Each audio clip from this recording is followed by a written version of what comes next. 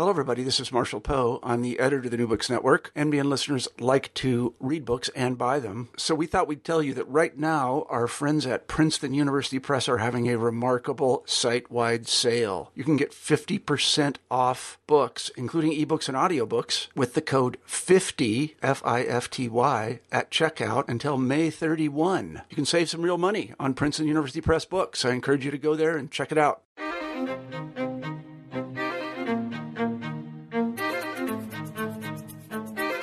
Welcome to the New Books Network Native American Studies podcast. I'm your host, Matthew Johnson, and I'm here today with Dr. Benjamin Madley, a professor of history at UCLA, to discuss his new book, An American Genocide, The United States and the California Indian Catastrophe, 1846 to 1873. The book has won a number of awards, including the Los Angeles Times Book Prize for History, the Raphael Lemkin Book Award for the Institute for the Study of Genocide, the Charles Redd Phi Alpha Theta Award for the Best Book on the American West, the California Book Award Gold Medal, and the Heyday Books History Award.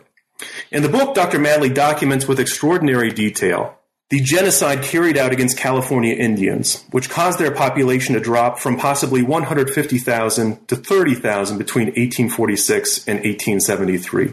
We start today's program with Dr. Madley reading from his book. Thank you, Matt, so much for having me on your show. I appreciate it. So I wanted to begin our conversation by reading a little bit from the book and discussing what's at stake. My contention is that the question of genocide in California calls for meticulous analysis because the stakes are so high, not only for scholars like the two of us, but also for California Indian people and, in fact, all U.S. citizens.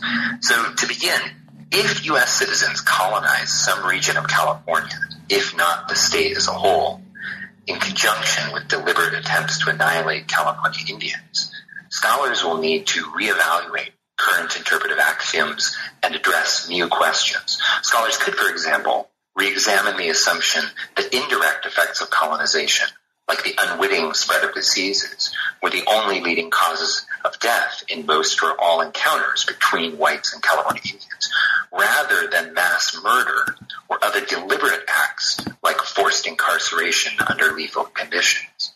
Exceptionalist interpretations of U.S. history, which suggest that the United States is fundamentally unlike other countries, also lose validity when researchers compare the California experience to other genocides and place it within global frameworks. A careful study of genocide in California will also assist scholars in re-examining the larger hemispheric indigenous population catastrophe and the question of genocide in other regions. Where scholars document a genocide, it will be necessary to evaluate what roles colonial, federal, state, or territorial governments or private individuals or groups played, as well as whether or not the event was part of a recurring regional or national pattern. Larger questions then follow. What tended to catalyze genocide? Who ordered and carried out the killing? Why do we not know more about these events? Did democracy drive mass murder? And ultimately, what role did genocide play in making modern Canada, Mexico, the United States, or other Western Hemisphere countries? Now, given the political, economic, psychological, and human health ramifications of the genocide question, it is urgent for California's approximately 150,000 people of California Indian ancestry. Should they press for official government apologies, reparations, and control of land where genocidal events took place? Should tribes marshal evidence of genocide in cases involving tribal sovereignty and federal recognition? How should California Indian communities commemorate victims of mass murder while also emphasizing successful accommodation, resistance, survival, and cultural renewal? The psychological issues related to genocide are also fraught. What happens if a tribal member learns that she is a descendant of both perpetrators and victims? How might California Indian people reconcile increased knowledge of genocide, sometimes at the hands of the United States, where there often entails patriotism? Finally, what role might acknowledgement of genocide have on the intergenerational historical trauma prevalent in many California Indian communities, and that trauma's connection to present-day physical illnesses, substance abuse, domestic violence, and suicide. The question of genocide in California under U.S. rule also poses explosive political, economic, educational, and psychological questions for everyone in the United States. And acknowledgement and reparations are central issues. Should elected government officials tender public apologies, as Presidents Ronald Reagan and George Herbert Walker Bush did in the 1980s, for the forcible relocation and internment of some 120,000 Japanese Americans, many of them Californians, during the Second World War? Reparations constitute an important subordinate issue.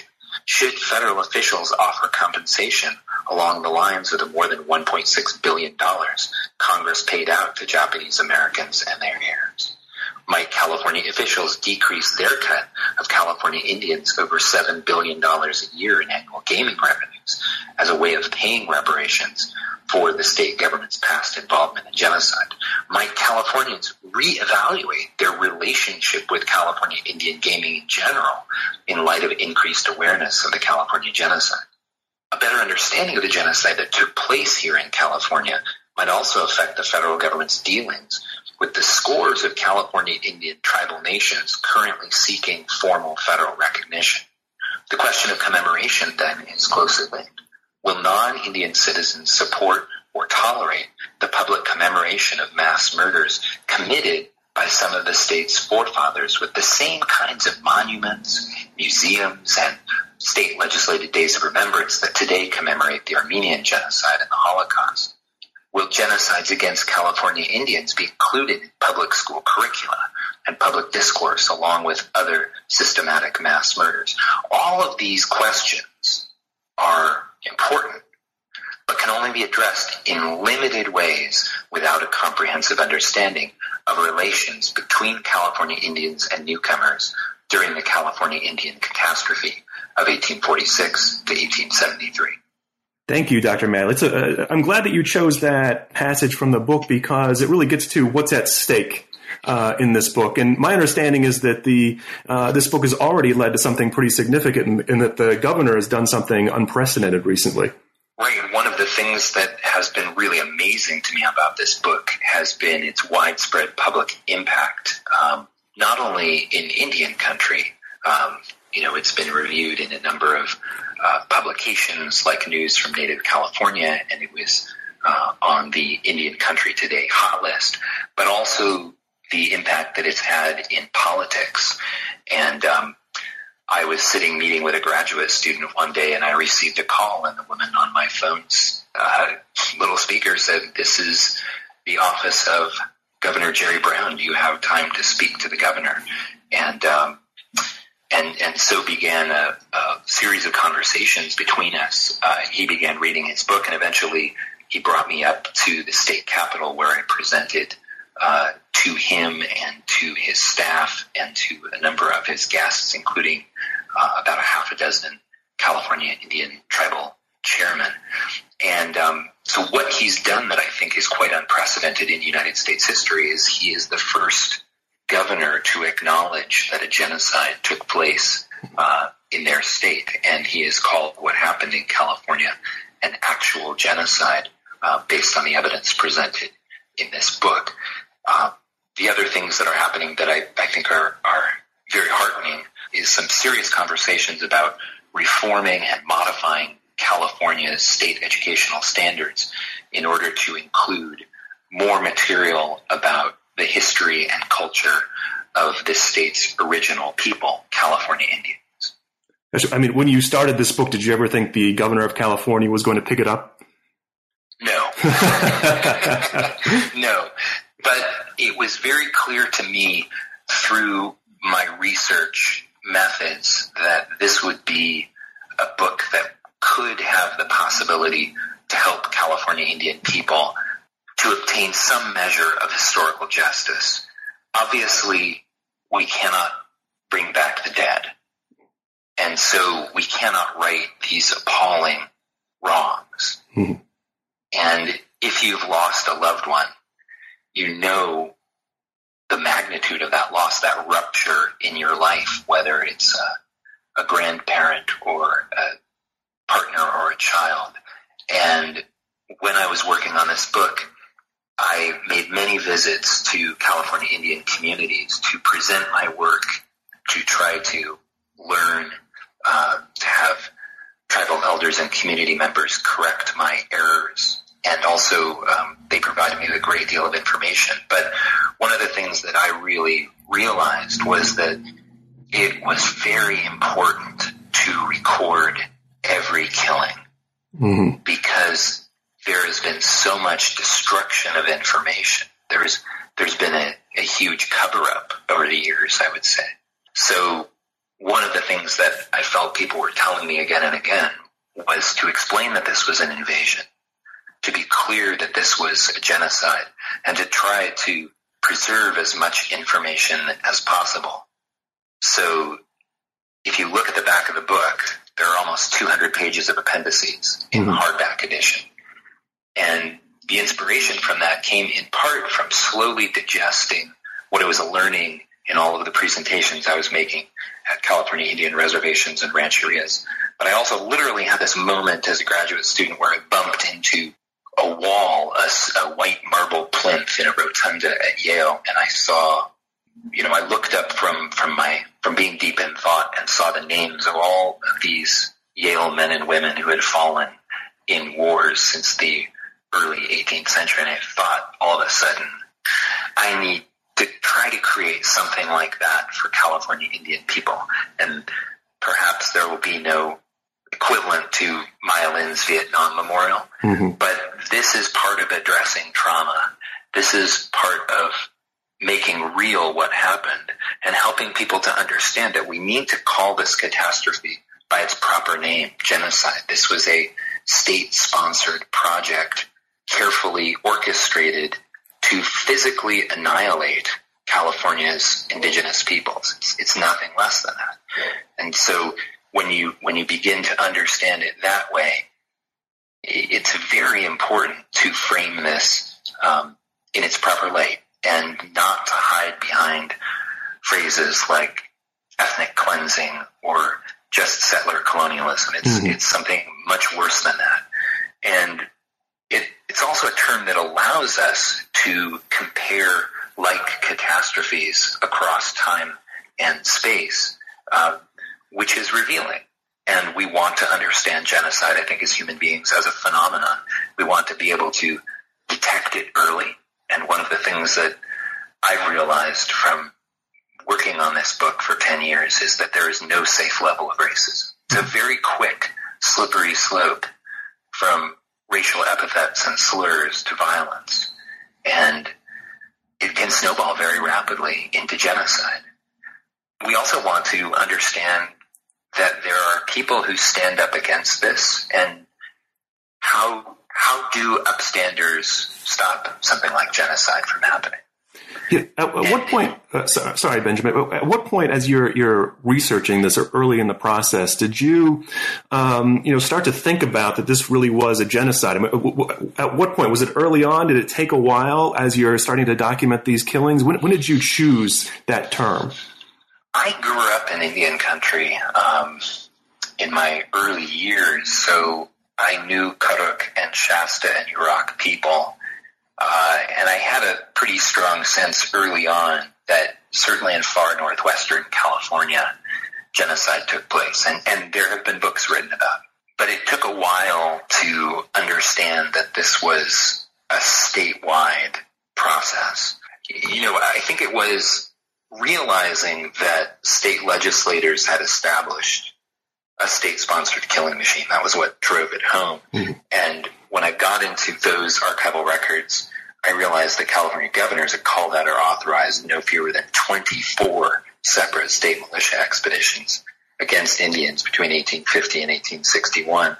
And just looking at those primary source documents, their own records, I quickly realized that those state militia expeditions had killed at least 1,340 California Indians. And then I realized that these weren't just rogue operators. State legislators passed 3 separate bills in the 1850s that raised up to $1.5 million to fund these operations. And that's a huge amount of money at the time, by far the single largest line item every year in California's budget in the 1850s, is dealing with paying back these loans and paying bondholders.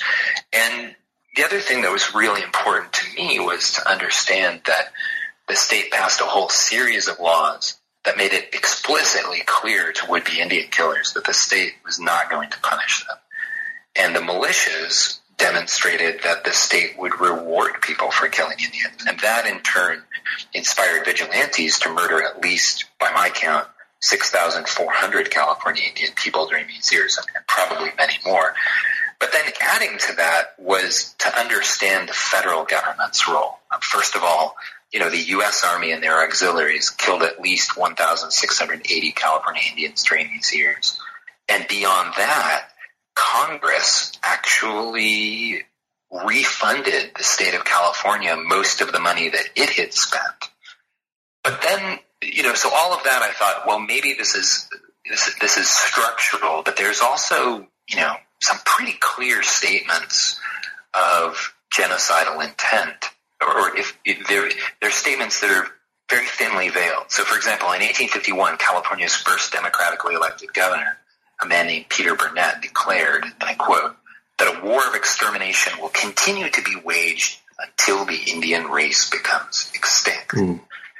And the very next year, United States Senator John Weller, representing California, who became California's governor in 1858, went even further. He told his fellow senators in Washington, D.C. that California Indians, quote, will be exterminated before the onward march of the white man, end quote. And he literally argued publicly, and I quote, that the interest of the white man demands their extinction. So beyond these, two major state leaders, we have quite explicitly genocidal intent being articulated by, for example, William C. Kibbe, the man who is in charge of California's state militias during these years. We have legislators in California's state legislature calling for extermination. And one of the things that people often remark to me on about the book is how frequently people are writing about extermination, wars of annihilation, extirpation programs in their letters, in their journals, and especially newspaper editors are constantly talking about this. So those were sort of the things that really made me feel very confident that this was a state-sponsored genocide, like the British destruction of Tasmanian Aborigines in Australia in the early 19th century, or like the German colonial destruction of Nama and Herero people in German Southwest Africa, what's now Namibia. And while I would never go so far to say as there's a one-to-one correlation between genocides, because each genocide is unique and different, there are broad patterns that we can see. So, for example, another thing that really caught my attention was that there were a whole series of laws put in place that made genocide possible. So, for example, we often think about the Holocaust as the canonical genocide, and scholars have spent a great deal of time studying not only the famous Nuremberg laws, but the many other hundreds of German laws passed that stripped Jews and Roma and Sinti and Slavic descended peoples of protection and all of the rights of citizenship. And that's what happened in California. So when California's first legislature convened in 1850, one of their very first orders of business was to ban all Indians from voting, bar those with 1/2 of Indian blood or more from giving evidence for or against whites in criminal cases, and then denying all Indians the right to serve as jurors. Soon thereafter, they also banned Indians from serving as attorneys and therefore also as judges. So, as in some other genocides, this combination of laws largely shut Indians out of participation in and also, crucially, protection by the state legal system. So what this amounted to was a virtual grant of impunity to those who attacked them. And I found almost no evidence of non-Indian people being punished by the judicial system for crimes against Indian people. Yeah, I mean, one of the fascinating things about this book is that the people who are doing the killings are not all necessarily government actors. I mean, there's this decentralized, it looks on the surface very decentralized, right? Is that there's a diverse group of actors in this book. And so, who's actually doing the killings in this book? So the most killings that I could document were done by vigilantes, over 6,400 of them.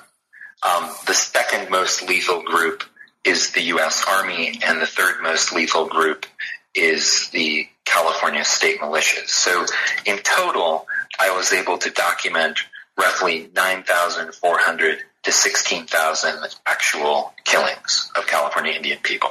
And by contrast, there are very few killings of non-Indians by Indians. There are some, but this was not a series of wars, as some historians would argue, nor was it something like ethnic cleansing. This was out-and-out genocide. So many of these non-Indian casualties were people who were killed by crossfire during massacres. By the way, there were over 370 separate massacres. So vigilantes did a lot of killing, but these 24 state militia operations were really very crucial because they set precedents. They made it clear to the non-Indian public that they could hunt and kill California Indian people with impunity, and that they would be financially rewarded for it. People were paid very well for serving in the militias. You could make more sometimes hunting and killing women and children than you could panning for gold.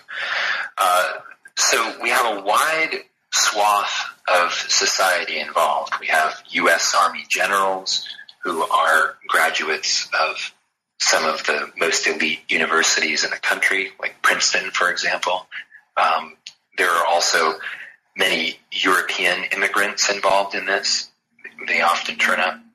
Immigrants from Australia participate in mass murder, sometimes immigrants from Mexico. And so it's a really broad group of people who are doing the killing. But I also wanted to emphasize that there were certainly folks who knew that this was wrong, and they often stood up to say so. So everywhere where I found someone who was an upstander, who tried to protect the rights of California Indian people to live, I emphasize that. One of the stories that really sticks out for me is a story about a white woman on a farm near Redding, and she heard a killing squad arrive on her farm, and she could hear the shooting out in the barn as they were killing some Yana Indian ranch hands that she employed. And so when they came into the house, she stood between herself and several Yana Indian women who were working with her in the kitchen. And she held up a quilt between herself and the women. And she said to the killers when they came into her kitchen, "If you want to kill these women, you have to kill me and my unborn child as well." She was carrying a child. And so they chose not to do that. They went away, and her husband and another neighboring rancher took these women to safety in a wagon. So there were people who stood up, but the unfortunate reality is that a strongly anti-Indian state legislature and a strongly anti-Indian United States Congress chose to make this happen. This was not simply a series of crimes of omission. These were crimes of commission. The United States Army donated weapons to the state militias. The United States Congress paid for almost all of the militia operations, and they also paid for many United States Army operations during these years against California Indians. In fact, the last lethal Indian hunting operation doesn't conclude until 1873, and when 4 Modoc leaders surrendered at the end of that Modoc War, the United States Army tried them in a court-martial, hanged them, beheaded them, and then shipped their severed heads to the United States Army War College in Washington, D.C. So the federal government was heavily involved in this genocide. And that's why I titled it An American Genocide, the United States and the California Indian Catastrophe. It's true that the state of California and its legislators were the primary architects of this genocide, but they never could have carried this out without all of the financial and military support of the United States Army. Yeah, you mentioned a few minutes ago that this is certainly not a war, as other historians have called it. What's at stake in calling this a war? What's been the utility for other people who have said that this was a war? Well, let me correct myself. I would say it was a war and a genocide. Calling it a war is very convenient because it camouflages crimes against humanity. It camouflages a very dark stain upon our state and national history. If you call something a war, it sounds legitimate. It sounds like a conflict between adversaries who are perhaps evenly matched. It sounds like violence between martial forces.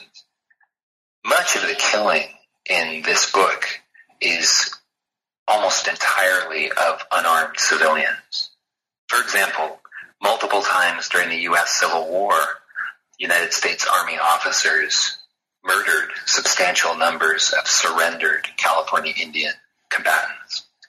But in many cases, villages would be surrounded at night, attacked at dawn, and the killing was very indiscriminate. And sometimes, everybody was killed. So it's a very painful history to contemplate because it's not about a Whiggish sense of United States history. It's about a very dark sense of United States history that certainly forced me to think very hard about our founding stories of who we are as a nation. Yeah, I want to step back for a second and just give listeners a sense of just the level of difficulty in writing this book because, to reach the standard of genocide, there are a lot of things that you have to show. And what's really fascinating about this book is just the amount of evidence that you mobilize to meet that standard. And so I was wondering if you could give listeners an idea of what you have to show to be able to argue that this was a genocide. Okay, so that's a very good question. I'm glad you asked. Well, so I use a very particular definition of genocide. I wanted to be very specific. I'm using the 1948 United Nations Convention on the Punishment and Prevention of the Crime of Genocide. It's one of the few things to pass unanimously through the UN General Assembly. And it is the defining international legal standard of what constitutes genocide. So for an international legal prosecutor to successfully convict a defendant of the crime of genocide, they have to prove two things. First, they have to prove beyond any reasonable shadow of a doubt something called specific intent, and that is intent to destroy in whole or in part a national, ethnical, racial, or religious group as such. So that's the first half of what the prosecutor would have to prove. And the second thing that they have to prove is that a crime was committed, one of 5 crimes: killing, causing serious bodily or mental harm, deliberately inflicting on the group conditions of life calculated to bring about its physical destruction in whole or in part, preventing births within the group, and forcibly transferring children of the group to another group. So you need to nail down, as a prosecutor, the intent to destroy a national, ethnical, racial, or religious group. And then you also have to nail down that one of these 5 crimes was committed. Now, in California, it turns out that not only was intent routinely demonstrated in both word and in deed by state and federal officials, but also we see all 5 of the genocidal acts having been committed. For example, killing members of the group occurred in scores of homicides. As I said before, over 370 separate massacres. Of course, causing serious bodily or mental harm took place quite routinely. Rape was a major feature of this genocide, as it is in many other genocides. Conditions of life were inflicted, calculated to bring about physical destruction, in acts such as the routine burning down of villages and the looting of food stores and the driving of survivors into inhospitable desert and alpine areas. And there were also measures imposed to prevent births within the group. For example, on federal Indian reservations in California, malnutrition was a major problem, as was in some cases outright starvation. So levels of fecundity predictably drop when people don't eat, and the number of miscarriages and stillbirths increases. At Round Valley Reservation, for example, at its worst during the U.S. Civil War, the daily rations for working Round Valley Reservation Indian inmates plummeted to less than 200 calories per day, which is not sufficient to even support life, let alone to support a pregnancy and a successful delivery of a healthy child. And another thing that happened was that thousands of California Indian children were forcibly transferred from their group to another group. And there were a whole series of laws that allowed for the custodianship and the wardship of California Indian children, or their indenture. And so one of the drivers behind massacres was often that slave raiders killed the adults in order to enslave the young people and the children, and made quite a bit of money selling them in slave marts. You mentioned earlier that this has been kind of a cover-up that you're uncovering, and with cover-ups, often one of the problems is just finding evidence that it actually happened. How did you uncover this? What sort of sources did you uncover in this process? Well, here's the thing. I feel that in the 19th century, this was hidden in plain sight. Mm-hmm. If you read through newspapers of this time, the discussion of wars of extermination and extirpation and the regular reportage on massacres is a steady drumbeat in most periodicals. It's also something that appears all the time in the correspondence from the state militias, in the United States Army correspondence, and you find it quite a bit in the journals of 49ers and ranchers, the people seeking to conquer and colonize California. So in terms of the sources that I found the most useful, of course, the U.S. Army and militia sources were very important. But I looked at things like the Congressional Globe and was startled to find how openly congressmen and senators in Washington, D.C. were talking about the problem of Indian slavery in California. The Office of Indian Affairs, which becomes the Bureau of Indian Affairs later, also had hundreds of documents that were extremely important because they demonstrated that the people in charge of the welfare of California Indians working for the federal government knew what was going on. And they sent back many warnings to Washington, D.C., explaining that if these policies continued, there was the possibility that California Indians would literally be exterminated. Newspapers also were very important. I read many different newspapers, both from within and beyond California, because I wanted to get some sense of how outsiders were looking at this. And the bulk of my research was conducted at the Bancroft Library at UC Berkeley. I spent a number of years immersed in those archives. But I also went to the California State Archives, the San Francisco Public Library, Stanford, and a variety of smaller regional archives as well.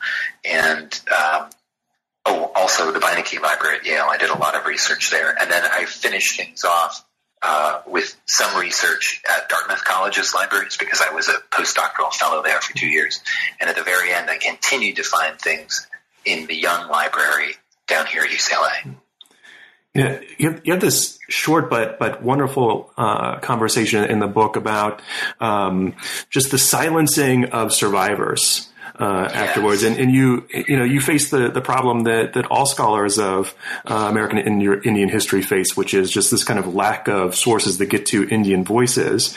But in your particular case, what happened to those survivors' voices? That's a great question, and I appreciate you asking it. So I would say that a host of factors, overlapping factors, contributed to this dearth of written California Indian accounts. So first and foremost, there were not many survivors. Between 1846 and 1873, perhaps 80% of all California Indian people died. And many of these hundreds of massacres that are documented in the book left no survivors or only child survivors. So mass death silenced thousands of California Indian voices. But so too did these laws that I mentioned before, and racist judges and racist juries. Mid-19th century California courts usually barred and rarely recorded California Indian testimony against whites. Outside the legal system, there weren't a lot of 19th century writers who cared to record California Indians' words either. And in the face of ongoing legal discrimination and violence and intimidation, California Indian people who survived often hid their Indian identities and their traumatic memories of the genocide from outsiders. So a host of factors further limited then the transmission of oral histories within California Indian communities. These include the traditional taboos against speaking of the dead in some communities, the loss of connection to the land where genocidal events took place due to the forced removal of whole tribal nations to federal Indian reservations, systematic federal government suppression of indigenous languages. Kids sent to federal boarding schools in California like Sherman would have their mouths washed out with soap, or worse, if they were caught speaking their indigenous language. And large numbers of California Indian minors were placed in non-Indian homes. In addition, compulsory federal Indian boarding schools really worked hard to sever the transmission of oral history through intergenerational contact, because kids were taken for long periods of time away from their communities. And finally, there were legal prohibitions against many different California Indian religious and cultural gatherings that further limited the transmission of oral histories. And those things really only abate with the 1968 Indian Civil Rights Act and the 1978 American Indian Religious Freedom Act. So despite all of these obstacles, this book does contain quite a few written California Indian recollections of these events. And I think they're very important. They are in this book as testaments to both horrific atrocities and heroic defiance. Reading some of the responses to this book, a lot of historians have loved the book but questioned your use of genocide. And did you when you frame this book in terms of genocide, did you expect some pushback from historians, or have you been surprised? Well, I think the pushback that I've received has been pretty minimal. Yeah. I mean, I can think of the review in the New York Times gave me some pushback on this being genocide, but by and large, the people who know American Indian history and know California Indian history, people like Richard White, who reviewed this book in The Nation, have been very supportive, because I think the evidence presented it's overwhelming. It's really hard to look at this evidence and to conclude, as, for example, historian Gary Clayton Anderson did in 2014, that genocide did not occur in America. I think once you look at the material in this book, it's very, very difficult to agree with such a position, given how explicit the genocidal intent is and how explicit the genocidal crimes are. Mm-hmm. And again, I think, there had been a leaning before this book towards thinking about the genocide in California perhaps as a series of crimes of omission, that these were carried out by rogue operators and that the state just turned a blind eye. But it's really much more than that. The state was quite directly involved in most of the killing that took place, arming the killers, allowing them to carry out their crimes of impunity, paying them after the fact. And of course, the U.S. Army is directly controlled by Congress. They decide whether or not the U.S. Army gets funded and whether or not people are promoted. And U.S. Army officers involved in massacres of California Indians are consistently promoted during this period. Massacres are directly rewarded by promotion. and you get to, I mean, this word, the killing machine, is such a term that comes up in this book that you never let the reader escape, from the state, and its role in this. Well, I think it really is, something that demonstrates how genocide is not a late modern phenomenon. Mm-hmm. The genocide in Rwanda really pushed that home to me as a young person. Here's a massive killing of hundreds of thousands of people, with the killing primarily carried out with machetes. Not machine guns, not gas vans, not bombers, but machetes. And I think we can see here in this story how most of the killing doesn't involve trains, doesn't involve telegraphs.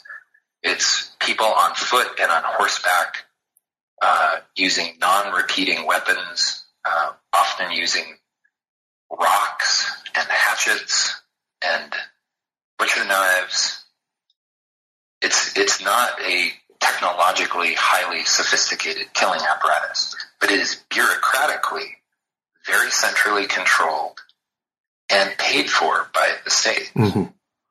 And so it becomes more and more machine-like. They work to perfect the killing machine. For example, William C. Kibbe writes a tactical manual on light infantry and light cavalry tactics and distributes it to his officers. And the very year that he does that, Jefferson Davis, who is then the Secretary of War, this is before he becomes President of the Confederacy, he sends a crate of U.S. Army military tactical manuals to be distributed among militia officers.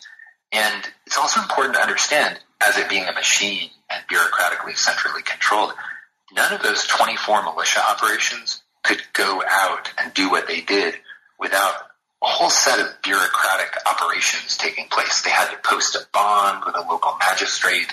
They had to provide documentation of their officers and every enrolled man. They had to send that along with documents on the bond to the governor's office.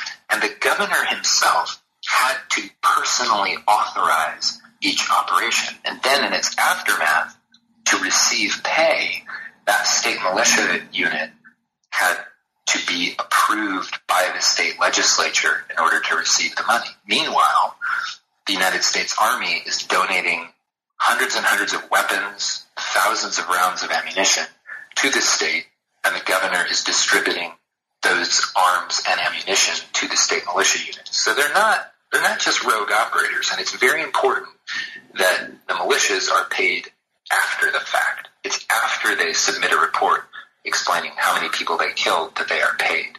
But it becomes a smoothly operating machine. The only inhibitor is how much money they can raise, and they go through the money very quickly. So the militia operations slow down only when one of two things happen.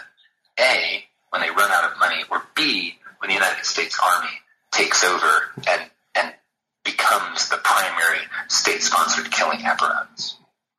One of the things that impresses me about this book is that it's clear in this book that you're very conscious of the impact that this book might have on California Indian communities. And even a concern that you write about early on that you were concerned that this might have a negative effect and you needed to take this into account. And I'm wondering, and you also write that you presented this research to a number of these communities, how they responded to this book and your research. Well, the response has been extremely positive. I've made some presentations at California Indian rancherias and reservations. I continue to receive invitations to make more presentations at California Indian communities. And I've been quite gratified to see the way in which people are using this material in day-to-day educational activities, in substance abuse prevention programs. The material has been used in grant applications to Indian Health Services for work on historical trauma in Indian communities. So, I'll be honest, I'm an activist historian. I'm into this both for revealing what happened in the past, but also because how the past echoes into our present, shapes our lived reality. And it shapes many of the inequalities and injustices that pervade life in the United States today. And to me, one of the places where the federal government is failing the most is in Indian country. We see the poorest counties in the United States are all squarely situated in or overlapping with United States federal Indian reservations. We see the highest rates of suicide in American Indian communities. We see the lowest life expectancy and the highest infant mortality rates among American Indian communities. And these ongoing injustices, these ongoing profound inequalities, they have their roots in a long history of injustice. And in California, one of the central aspects of that injustice is the fact that the state and federal governments between 1846 and 1873 worked quite explicitly to physically obliterate the indigenous peoples of this state. You've had some success with the governor recently with this book. What else do you hope that this book is going to accomplish?